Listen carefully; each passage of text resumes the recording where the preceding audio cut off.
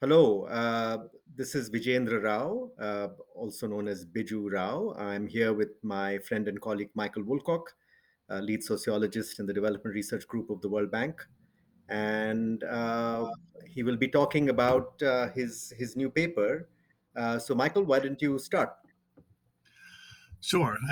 The paper is co-authored with Kate Bridges, and the idea is that we're really trying to show how important the use of quantitative data is, but also what the limits of it are. So everything I'm about to say might sound sort of very critical of quantitative data, but I want to stress from the outset that I work in this space. I'm comfortable in it and I recognize its importance. But I think often in development feel that we're under an imperative to say things like, "Oh, we're doing things in an evidence-based way," or "If only we had more and better data, things would be we get better outcomes." And some of that is true.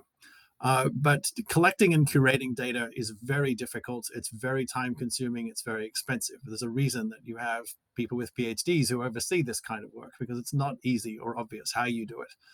The world's has had 60 years of experience, for example, of collecting its single most important economic statistic, the gross domestic product, through the system of national accounts, a well-established administrative procedure. And yet, as Morton Jervin's work has very powerfully shown, even this one big number has lots of problems being generated just because of the administrative infrastructure required to do it. And in many countries that struggle to do what they're already doing, what they're doing in health and education, for example, now asking these groups to engage with their work on the basis of a very complex set of additional tasks of collecting data can just be adding yet more burdens to a system that already struggles to do what it does.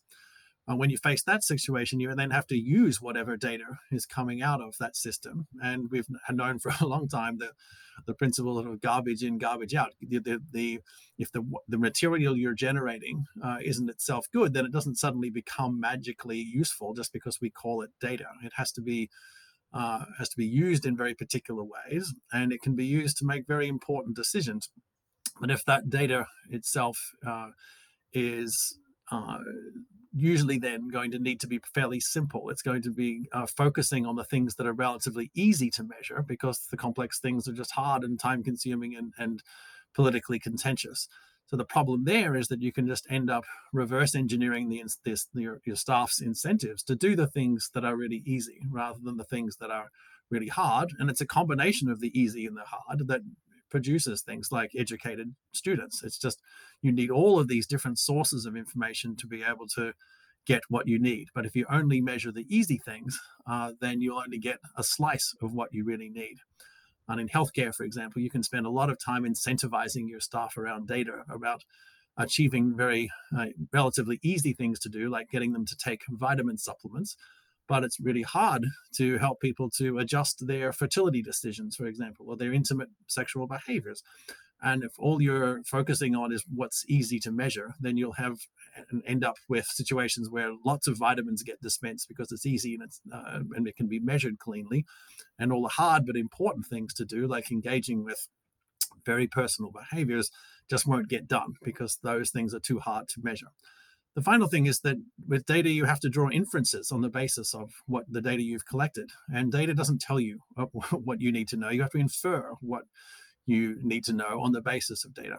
So in a lot of situations, it might be it's not self-evident what the conclusions might be on the basis of that data, even if it's rigorously collected through a nice methodology and if the data itself is of really high quality.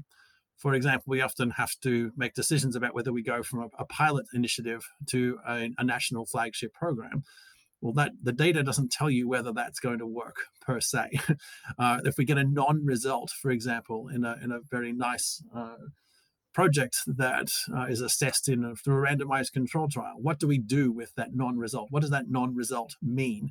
That requires theory, that requires lots of experience, and it requires a lot of detailed understanding of the context. So data itself is not self-evident. It doesn't tell you what you need to know. You need to know a whole bunch of other things, which means you need a culture of research essentially built around all of these kinds of efforts.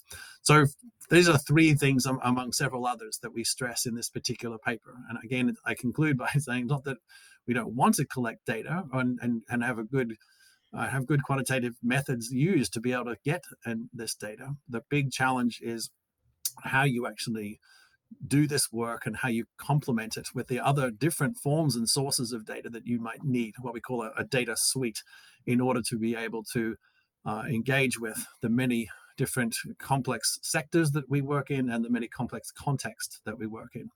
So ultimately, that's what we're trying to say in this paper, and I hope people find it interesting. Thank you.